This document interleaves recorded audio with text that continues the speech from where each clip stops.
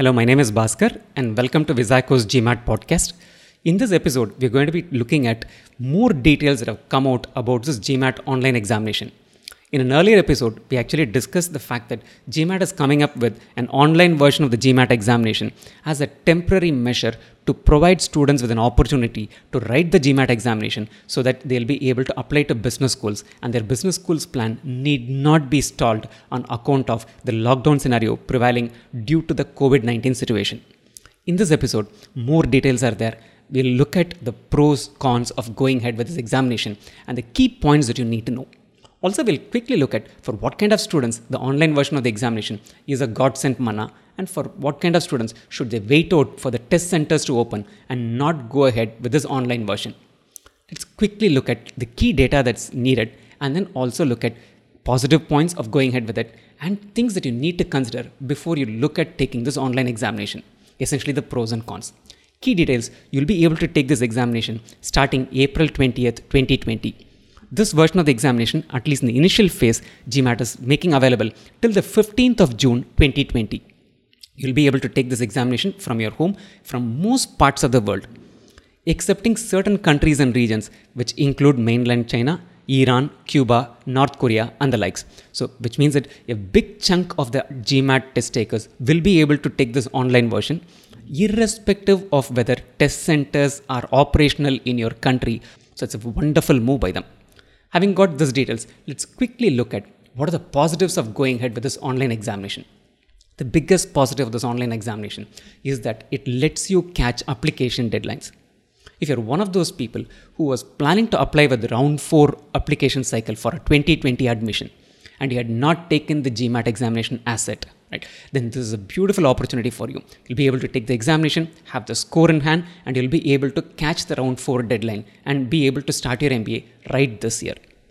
There are others who will be applying to schools which have a January calendar, in which case you should be applying by June of this year to be able to catch the application deadlines meaningfully. For those students again, there is uncertainty about when the test centers will open. So the online examination is actually a great opportunity to take the GMAT, have your scores in place so that you'll be able to apply and catch June, July deadlines for a January admission. So if you're catching application deadline, it's a big positive. Positive point number 1, you're able to catch application deadline.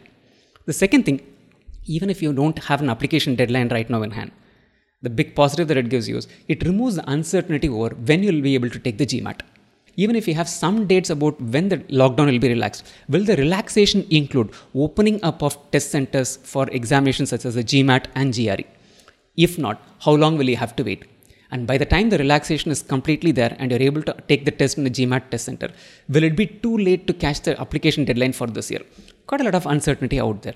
So if you take the online version of the GMAT examination, you have essentially sealed the deal and you don't have to worry about it. Point number 3, in terms of the positives of going ahead with it, is basically this. You get to save some dollars. Not too much, but still is reasonable and meaningful. The GMAT examination in the test center based version is costing us $250. The online version is cheaper by $50. You pay only $200 to take the examination. Not just that, in the test center based version, you're allowed to send your GMAT scores free of cost to 5 business schools. For any additional school that you want to send your scores, it's called an additional score report that you'll have to send. Each additional score report costs $35. For the online version, the fee for the additional score report has been completely waived. So that's quite a lot of savings, right? So 3 key points. You'll be able to take the examination and catch application deadlines.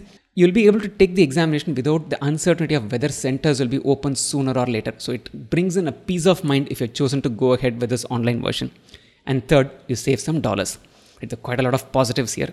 Let's also look at points that you need to watch out for, certain concerns, and those are key concerns in terms of how your score is going to pan out. The key concern for me, the biggest concern for me with this new online version of the examination is that you do not have access to a scratch paper to do any calculations. I just can't fathom how one will be able to do mathematics calculation. How will I write equations? How will I be able to do calculations which involve dividing a 5-digit number by a 3-digit number without putting pen to paper? What is the alternative that GMAT is offering to not having the scratch paper? GMAT is providing us with what is called as an online whiteboard. In its simplest form, the online whiteboard is the equivalent of nothing but the notepad software that you find in Windows systems or the text edit software that you'll find in a Mac system. Essentially, it's a plain simple text editor. So you need to actually type in equations, you need to type in calculations into a notepad kind of a software and then complete your calculations or solve those equations. I took a couple of equations and tried to solve in a notepad kind of a scenario. Yes, it was possible. It's not an impossible task. But the amount of time it took was a lot more than what I would have done had I got pen and paper. And the other factors also, we are so used to doing any calculation in a pen and paper kind of a scenario. Shifting it completely to a keyboard interface. You only have a keyboard as an input device to input things. You can't have a tablet. You cannot have a stylus to enter it. All of those devices are not permitted, which essentially means that it's going to take a lot more time to complete a calculation than what it would have taken had you been provided pen and paper. Where did GMAT opt for this? There's a rationale behind it. GMAT's test integrity is purely a function of their questions not being leaked out. Right? That is sacrosanct for them. If they let you write on pieces of paper or on any other equivalent way, there is a risk of the question getting leaked out. In that case, the validity of the question and the integrity of the examination comes into question. So to avoid this, they basically said that there is no way a student is going to be allowed to write anything on any piece. Right? It could be a plastic paper, it could be a normal paper. Yes, understandable from an integrity point of view, but from a student's test taking perspective, it's a lot more difficult. If the same 31 quant questions are provided to me with 93 minutes, maybe I'll be able to do all calculations meaningfully and get to the answer. But you still have the same 62 minutes to do 31 questions and without a scratch paper, which means either your accuracy is going to be compromised or you'll not be able to answer all the questions. So that's a serious concern when it comes to this online version of the examination. The couple of other things which are nagging ones, not really big, but they also do play a role in influencing whether I would want to go for the online version of the examination. The first is, there's no score preview. From 2012, GMAT has introduced this concept called the score preview, which essentially meant that at the end of writing the GMAT examination, you'll get to see your GMAT score in the quant section, verbal section, IR section, and what you scored out of 800. You have 2 minutes to decide whether you want to accept the score or cancel the score at the end of the examination in a test center based version. If you like the score that you see, if it is over and above what you expected to get, students accepted the score. If it is below what they expected, they cancel the score. The score preview feature is not available in the online version of the examination. What is more, you don't even have an opportunity to cancel the examination. You could have a hunch saying that, hey, I did not think this examination went very well. I'm not getting to see the score, but on a blind basis, I know that this is not a performance I'm happy about, so let me cancel the score. Even that option is not available. So if you choose to take the online version of the examination, at the end of the examination, your score will necessarily be made available to business schools for the next 5 years, to whichever school you're asking the scores to be sent. What is a pro or con about this? What is the big deal about it? The big deal about it is basically this. There are two kinds of students. Some people who would have gotten their first attempt, let's take an example, who scored a 560 in the GMAT, repeated the GMAT and then got a 650 and then went ahead and took the GMAT a third time and managed to get a 760. They'll have a beautiful story to write and they will have all these 3 scores available on their score report. They would have accepted each one of the test scores. They'll say that, hey, I knew that I was always a 760 material. But when I got a 560 the first time, I did not settle for it. I had the perseverance to work towards a higher score. In the second attempt, I managed to push myself to a 650. I could have easily settled at 650 because it's a substantial improvement and I know I could have got admitted into quite a few business schools with that.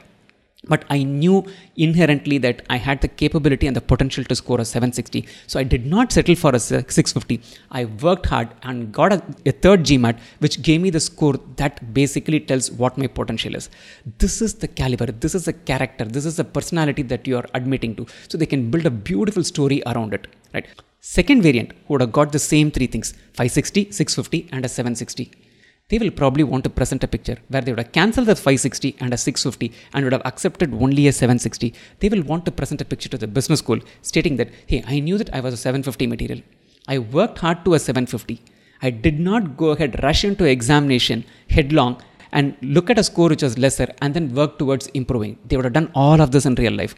But they'll show only the 760. They'll say that I knew what my capability was. I knew how to plan and reach there, and I reached there.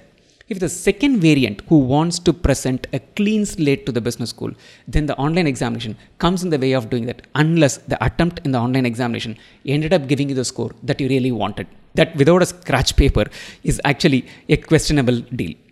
Lastly, one other thing to keep in mind. Before you go ahead and take this online examination, keep one thing very clearly in mind. A student will be able to take only one attempt of this online GMAT examination. So if you're planning to catch an application deadline and you're serious about writing this online version of the GMAT examination, my suggestion is take adequate number of practice tests. Get beyond the score level that you're having. For example, if you have a score target of 700 in the mock examinations, you get a 720 and above, which is when you're ready to apply and write this online examination.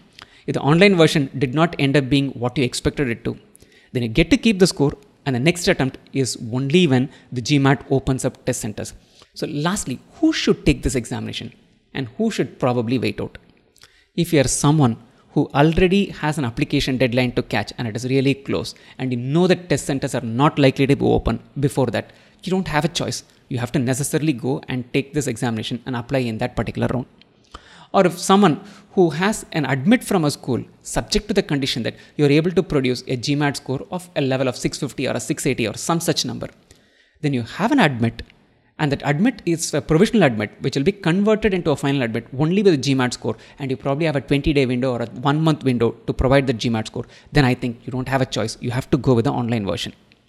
For all others who are probably applying to the fall calendar of 2021, if your MBA is starting in August or September of 2021, you can take the GMAT as late as December of 2020, and you'll still be able to catch round 2 deadlines and get an admit for fall 2021 admission. So it's quite a lot of time. What should you be doing right now? Do adequate preparation for a GMAT. Take a lot of mock cats. Lockdown is a wonderful time to beef up your preparation. Even if you're working from home, you've saved time on commute. That's usually for a lot of people a couple of hours a day. That extra couple of hours invested into the GMAT preparation could go a long way in improving your score. Use this lockdown effectively to improve your score. That when the test centers are open, you're not left wanting to prepare some more. You're just raring to go. The first day, the second day the test centers are available, just go, write the examination, get a good score, bank it. If you don't have a deadline to catch, and if you're applying only for 2021, my suggestion is you should wait for the test centers to open. Before we leave, answer to last week's question. Last week's question was, what kind of numbers have 3 factors? Some of you had sent in your answers. You had sent in answers saying that perfect squares will have 3 factors. Perfect squares will have odd number of factors. Let's take the case of a number like 16. How many factors does 16 have? 1, 16, 2, 8 and 4. So it's got odd number of factors. What kind of numbers will have exactly 3 factors?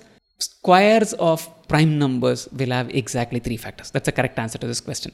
What is the question for this week? This week's question is this. We have 2 numbers, x and y. If I know that x is greater than y, can I infer that 2x will always be greater than 2y? Are there numbers for which 2x may not be greater than 2y? Until next time, stay safe, stay healthy, and stay motivated.